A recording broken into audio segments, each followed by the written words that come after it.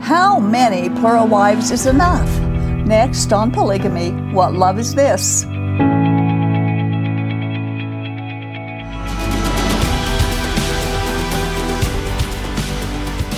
In January, we received an email with a suggestion for future shows, and today's discussion is the second show on the topic.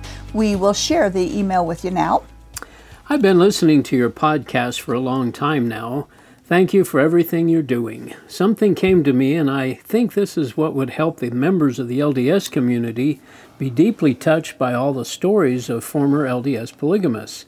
It would be to tell the stories of the polygamist wives of Brigham Young and all the LDS old polygamists and the pain and suffering these families endured.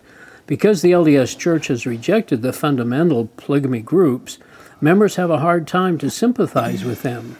They are very judgmental, but if we are not told the horror stories of their ancestors that they keep dear to their heart, maybe something is going to click. Anyway, just a thought. And we thought it was a good thought. Yeah. In fact, last time, well, it's been a few weeks since we've done the first show on that, the first installment on Brigham Young's wives. And this is part 2 of his plural wives. However, we want to mention again that some of his wives there is very little information on. And so we of course won't be able to give a lot of information if it's not available or if I can't find where it's at. And of course I don't go to the history museum and all that and get information either. I'm unable to do that. In part 1 we discussed the first 4 plural wives and possibly a 5th who was a slave or a servant to his wife Lucy Decker. So we're going to begin today with his next wife, generally reported to be his 5th plural wife. But first we have a quote from Darrell Brigham. From the Journal of Discourses, "The only men who become gods, even the sons of God, are those who enter into polygamy. Others attain unto a glory and may even be permitted to come into the presence of the Father and the Son, but they cannot reign as kings in glory because they had blessings offered unto them and they refused to accept them." So he's stated polygamy is necessity if you want to go and be with God in heaven.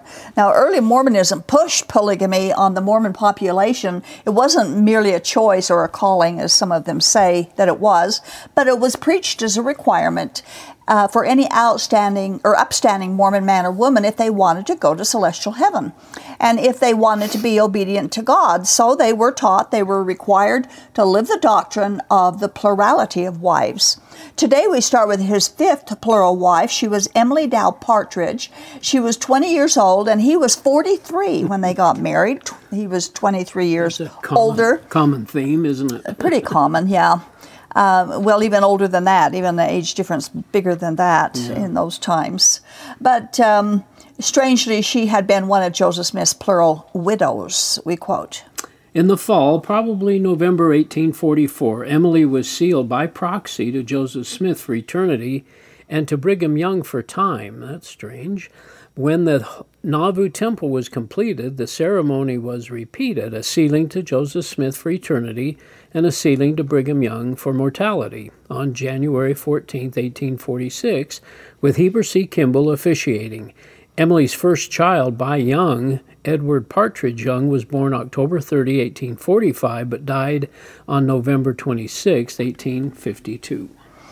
Well, times were tough in those days, and that little boy would have only been about 7 years old when he died. And after Joseph Smith was killed, Brigham took Emily to be his wife for time only. Now, he took 8 of Joseph Smith's plural widows for himself. The early Mormon men often took widows for plural wives. It's called the law of proxy. I don't know if your Mormon Sunday school manual taught about that. Not really. But it's in the early Mormon teachings. They would be married for time only, but their religion taught that she would be sealed eternally to her first husband, and any children that she and her proxy husband had would belong to the first husband in eternity. Oh. So that's kind of a dirty deal for the second husband. Yeah. But then a lot of it is. On the screen, we have a picture of Emily and 2 of her children. She and Brigham had 7 children altogether. Emily seems to have had warm feelings for Brigham Young, at least at some point. On June 30th of 1850, she wrote a letter to him, and this is part of what she said. She said, "My ever-beloved friend and benefactor, you may think my affections are entirely placed upon Joseph Smith, but there you are mistaken. True, I love him, but no more than yourself." So, that's probably the only love letter I've ever read that went to Brigham Young. But with or without love, her marriage to Brigham brought her no economic security. In April of 1874, the city gave her the choice, and that would be Salt Lake City, gave her the choice of having a man come and volunteer his time and labor to dig a water ditch for her. Or she could pay the city 75 cents to do it. This is what she wrote. "I had better pay it, and I do not think the President's men will help me in that. They know very well that he wishes me to take care of myself, and I do not know why he does not tell me himself. I almost wish he would, although it would be very hard on me. It would be preferable to being told of it so much by others." At the year's end, she lamented being too exhausted to finish a batch of washing. "There seems to be no way for me but work." Still, when Brigham Young died in 1877, she wrote, "I believe President Young has done his whole duty towards Joseph Smith's family." That's sad, isn't it? It's just got that sad undertone about it. But obviously, in reading this, they didn't consider that the husband's whole duty consisted of financial support. He wouldn't even pay 75 cents or allow somebody he wouldn't pay her 75 cents to get the ditch dug or allow her to accept voluntary help. They didn't give physical support, emotional uplifting, or loving their wives like Jesus Christ loves the church. Most Mormon polygamists today do not consider it their duty to support their wives and children, and that's true in many of the polygamy groups. Yeah, we've heard that many times, haven't we? Many times. After Emily traveled to Salt Lake City with the Pioneer Wagon Train, she lived with Brigham's harem in the Lion House for a while, and then later she moved to a farm that produced food for the residents of the Lion House, which probably put a lot of burden on her, a lot of work on her. But after Brigham's death, she lived in various places and died in 1899 at the age of 75. Wow. I thought that was interesting because my grandmother was born a year later in 1900. Really? So it's really not that far removed, is it? No, your grandmother. My grandmother. Wow, We quote from the church history essays about her life before she died. Emily died December 9, 1899 at 75, hopeful for a joyful reunion with Joseph Smith in the bonds of celestial marriage. Life for her was hard, but she persevered. In 1884, while the federal raid was driving Mormons onto the underground and jailing them, Emily wrote a spunky statement that could stand as her epitaph. "For my part, I am not ashamed of my religion. Neither am I ashamed of my name, nor would I even be if it was. Emily Dow Partridge Smith Young," etc. It's interesting that she adds Smith and Young on the end of it, because obviously her name that she's not ashamed of didn't include those two last names, Smith and Young. Yeah. But she says she wouldn't be ashamed to be called that either. There's much more to Emily's story about being a plural wife of Joseph Smith, but this is good information about her life as a plural wife of Brigham Young. Their polygamous lives were filled with sadness and poverty and loneliness, almost to the point of abandonment for some of them. From these experiences, and they are not exceptions, we can know that God never ordained or commanded polygamy, or that a man should treat his wife and children the way most of them have been and are being treated now in Mormon polygamy. Brigham Young was not always shy about talking about his own polygamy and plural wives. He was closed-mouthed about it if the situation seemed it was necessary, but other times he was quite vocal about the multitude of women he accumulated. In case some pride there. in case some folks are not aware of it, Brigham Young was the governor of the state of Utah, even while he was president of the Mormon Church. Quite great conflict of interest there, but there you are. We have a quote. Yeah, this is from the Essential Brigham Young. "Some try to say how many wives the governor of Utah has, but if they can tell more than I can, for I do not know how many I have. I have not counted them up for many years. I do not know how many I had before I left the United States. I had so many. I heard that I had 90. Why, bless your souls, 90 is not a beginning. You might ask me if I ever have seen them all. I answer no. I see a few of them I pick up myself here, and I have lots, and scores I have never seen, nor shall not until the morning of the resurrection. So, kind of an interesting comment he would make there. A lot of love there. A lot of love and care and concern, isn't it? Man and wife, yeah. We also want to share the emotional status of plural wives in those early Mormon days. We find that they were not the peaceful, loving homes of which they are often characterized as having been. So we quote a statement by Brigham Young again concerning the attitudes of his plural wives. A few years ago, one of my wives, when talking about wives leaving their husbands, said, "I wish my husband's wives would leave him, every soul of them except myself. That is the way they all feel, more or less at times, both old and young." So he was aware of that. He was aware. He didn't care. He didn't seem much to care, did he? No. It seems. Now, the sixth plural wife of Brigham Young was Clarissa Ross. It was her first marriage. She was 30 years old when they got married, and Brigham was 43. So that's a little better as far as the age span goes. But they had one son and 4 daughters, but some accounts that I found listed that she only had 4 children. There seems to be very little historical information available about Clarissa. She was born in New York and became a Mormon in the early days of the church and moved to Nauvoo. And she married Brigham Young and came to Salt Lake Valley in 1844. She was, they said, of medium height with dark hair and dark brown eyes and was very devoted to her children. But she was not allowed to enjoy them very long because she passed away at age 44. Oh, my gosh. And I can find no information or suggested known cause of her death. Oh, so I don't know, but that was awfully young. Wow. So we go to the seventh plural wife of Brigham Young, who was Louisa Beeman. She was 29, and he was 43 when they married. Louisa had also been the plural wife of Joseph Smith. And she first met Joseph in 1834 when she was 19 years old. Her family were converts to the Mormon church, and after her father died, Louisa lived with her sister Mary and Mary's husband, Joseph Noble.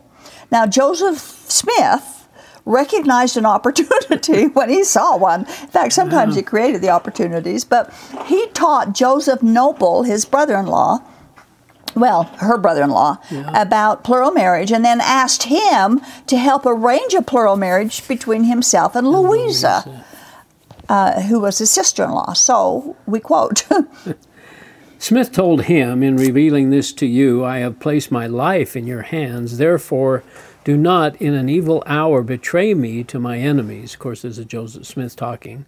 And in April 1841, Louisa became one of Joseph Smith's early plural wives. 2 years before Smith claimed to have received the revelation on plural marriage from God. Louisa's marriage to Smith is notable because she was married to him outdoors in public, but was disguised as a man during the ceremony. Strange, huh? Joseph Smith and Louisa spent the night of their wedding in Noble's home, and Noble declared under oath that Joseph Smith followed his encouragement that they blow out the lights and get into bed and you will be safe there. Which shows that they did spend the night together in the same bed. Of course, they wouldn't have done anything. But of course not. No. Okay. Now, I thought it was interesting that she dressed up as a man in the ceremony. And in public. But is it any better for Joseph Smith to have married a man? I mean, I don't, well, whatever. But it was a secret. The wedding was secret. And an interesting tidbit about this is that Louisa had married Joseph Smith a couple of years before she was even baptized into the church. Wow. So what would happen, what would happen today if a Mormon man tried to marry an unbaptized fiancée or take her to the temple?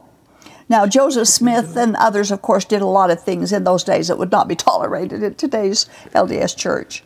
After Joseph Smith was killed, Louisa was married in a proxy ceremony to Brigham Young, and she followed him west to Utah. We read this from In Sacred Loneliness.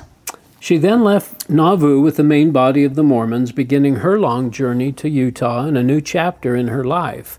The secret experimental polygamy of Nauvoo would be replaced by the practical open polygamy of a larger frontier family.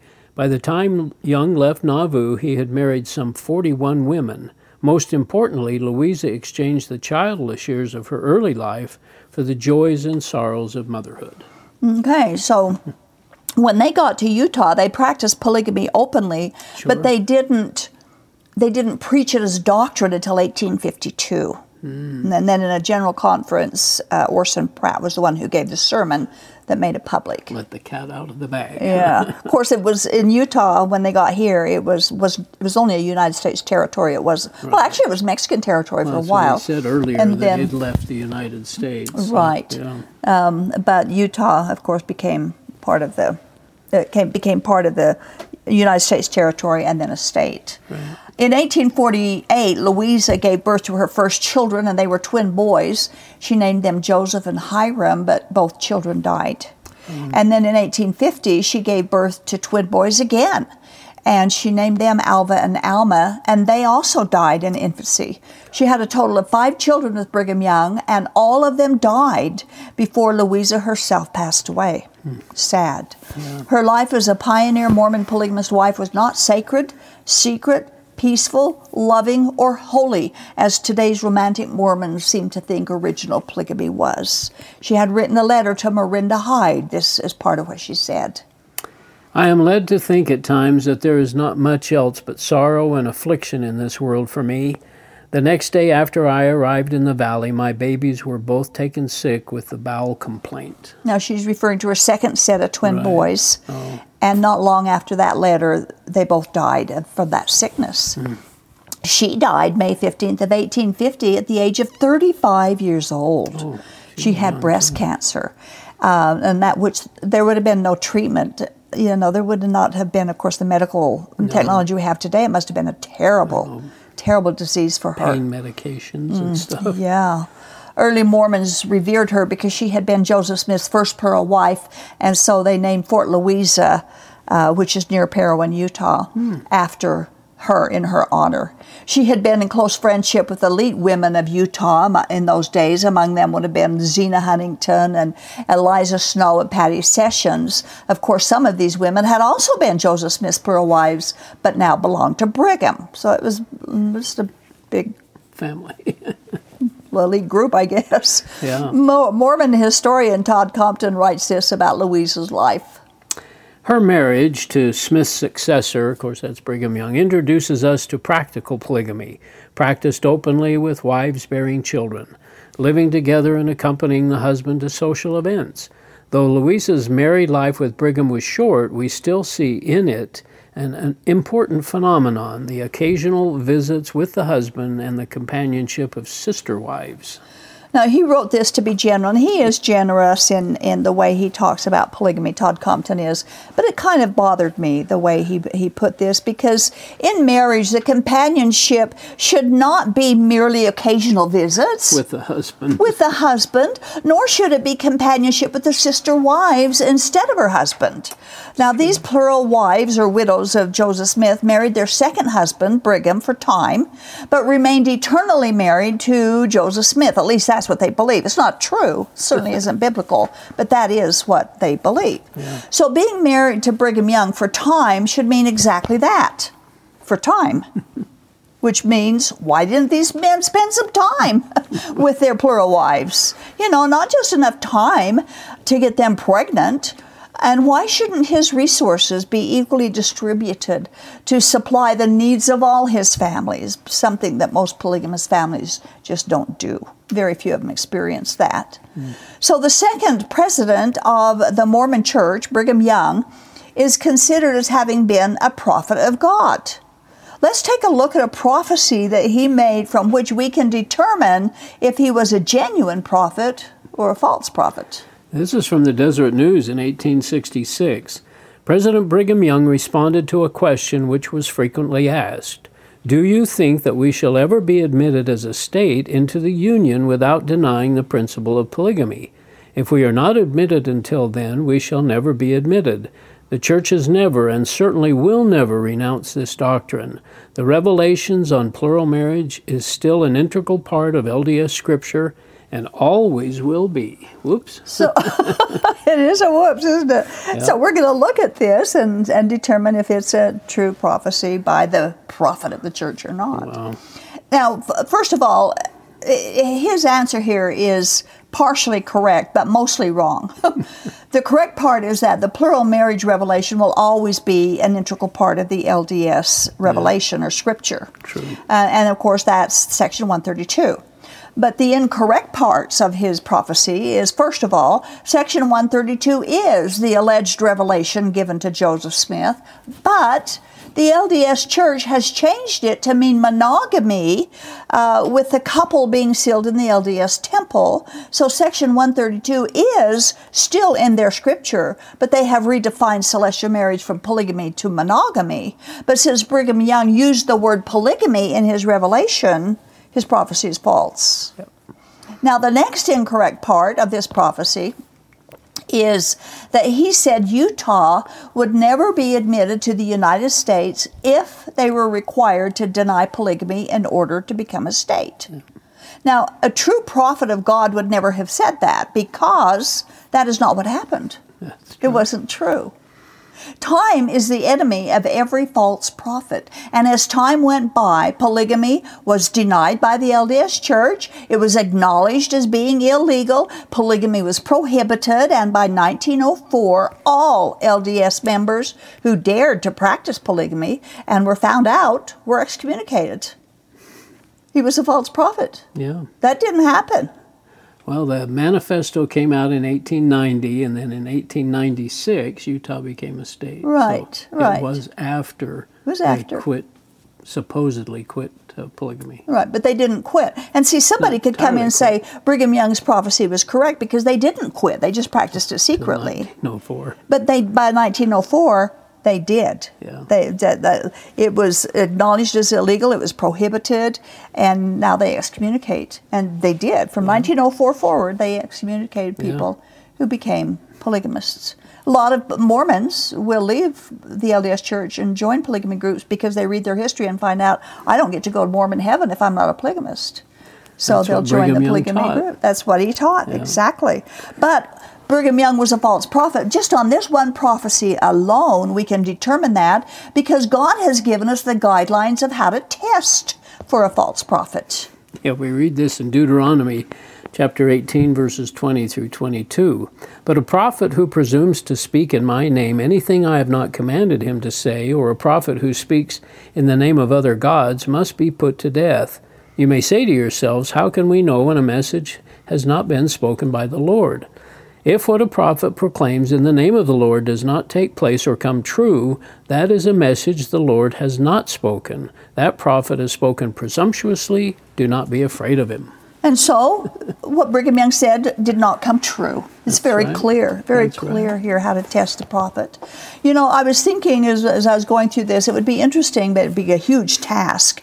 But it would be very interesting to have a list of every single false prophecy that's been made by every Mormon church leader since Joseph Smith forward to today, every church president, every leader of every polygamy group as well, because they make prophecies too. Sure. I mean, Warren Jeffs, what do you have, a book this thick with his prophecies to the nations or whatever? Yeah. And they haven't come true, but it'd be interesting to see that list of how many false prophecies they've made, and there has been a bundle of them. So this ends part 2 of the series on Brigham Young's wives. And we've presented now 7 of his plural wives so far. He is said to have had 56, but he claims that he had 90 or more at one point. Sounds like he didn't have any idea, so he And of course, some rounded women were just sealed to him, period, and, didn't really... Right. It wasn't amongst the group that lived with him as wives like the 56 did, evidently. But we do have several more, of course, to equal this 56 wives in future programs. Again, some of them don't really have a whole bunch of information. Some of them have a lot of information. Now, we're well aware that very few of our viewers who embrace Mormonism or polygamy is going to take the time or the trouble to do their own research to find out the truth about early Mormon polygamy and polygamists. Most of them will walk away mumbling, well, that we don't know what we're talking about, or that we're just spinning the interpretation of the reference passages. But we don't spin. Instead, every single passage in the Bible that deals with polygamy and of which we often refer to or have quoted, has been noted. We've studied it, we've prayed over it, we've gathered various opinions from biblical scholars and Bible language scholars, and we've done deep word studies. We've studied the cultures of the relevant times of each incident of polygamy in the Bible. And we've studied what God said and what God didn't say about polygamy, and there's no doubt God instituted monogamy, and He hasn't changed that. God nor His decrees change, right? That's right. Yeah, in the Book of Mormon. Never change. Right. So, well, thanks, Earl. I appreciate your input with this, and it's interesting to go through these and it really present is. them to the people. To think that they thought that polygamy was such an important, and no Jesus in their polygamy No Jesus. at all. It's, No Jesus. Yeah. Nope. You know, Christianity alone credits the believer's faith as righteousness to him. Now, faith is central to all religions, but they always add works to their requirements for eternal life. And their faith is based on what their human leaders teach rather than relying upon God's own testimony. But biblical Christianity demands that we follow no man. We follow Jesus Christ, who is our God and Savior. We trust Him alone for our eternal life, and we can trust Him because our God and Savior gave Himself as a sacrifice and paid the price for our sins. Our faith in Jesus is credited to us as righteousness, and by that we are saved because the focus of our faith is God alone. Genesis 15:6 teaches that Abraham believed God, and that belief or that faith was credited to Abraham as righteousness. So in order to do the works of Abraham, you need to believe God and no one else and nothing else. Thank you for watching. This has been the audio podcast of Polygamy, What Love Is This? With host Doris Hanson. Polygamy, What Love Is This? Is produced by A Shield and Refuge Ministry. More information on this program, including the video version of it, can be found at whatloveisthis.tv. If you have any questions or need help getting free from Mormon fundamentalism, write us at contact@shieldandrefuge.org or call us at 1-800-877-425-9993.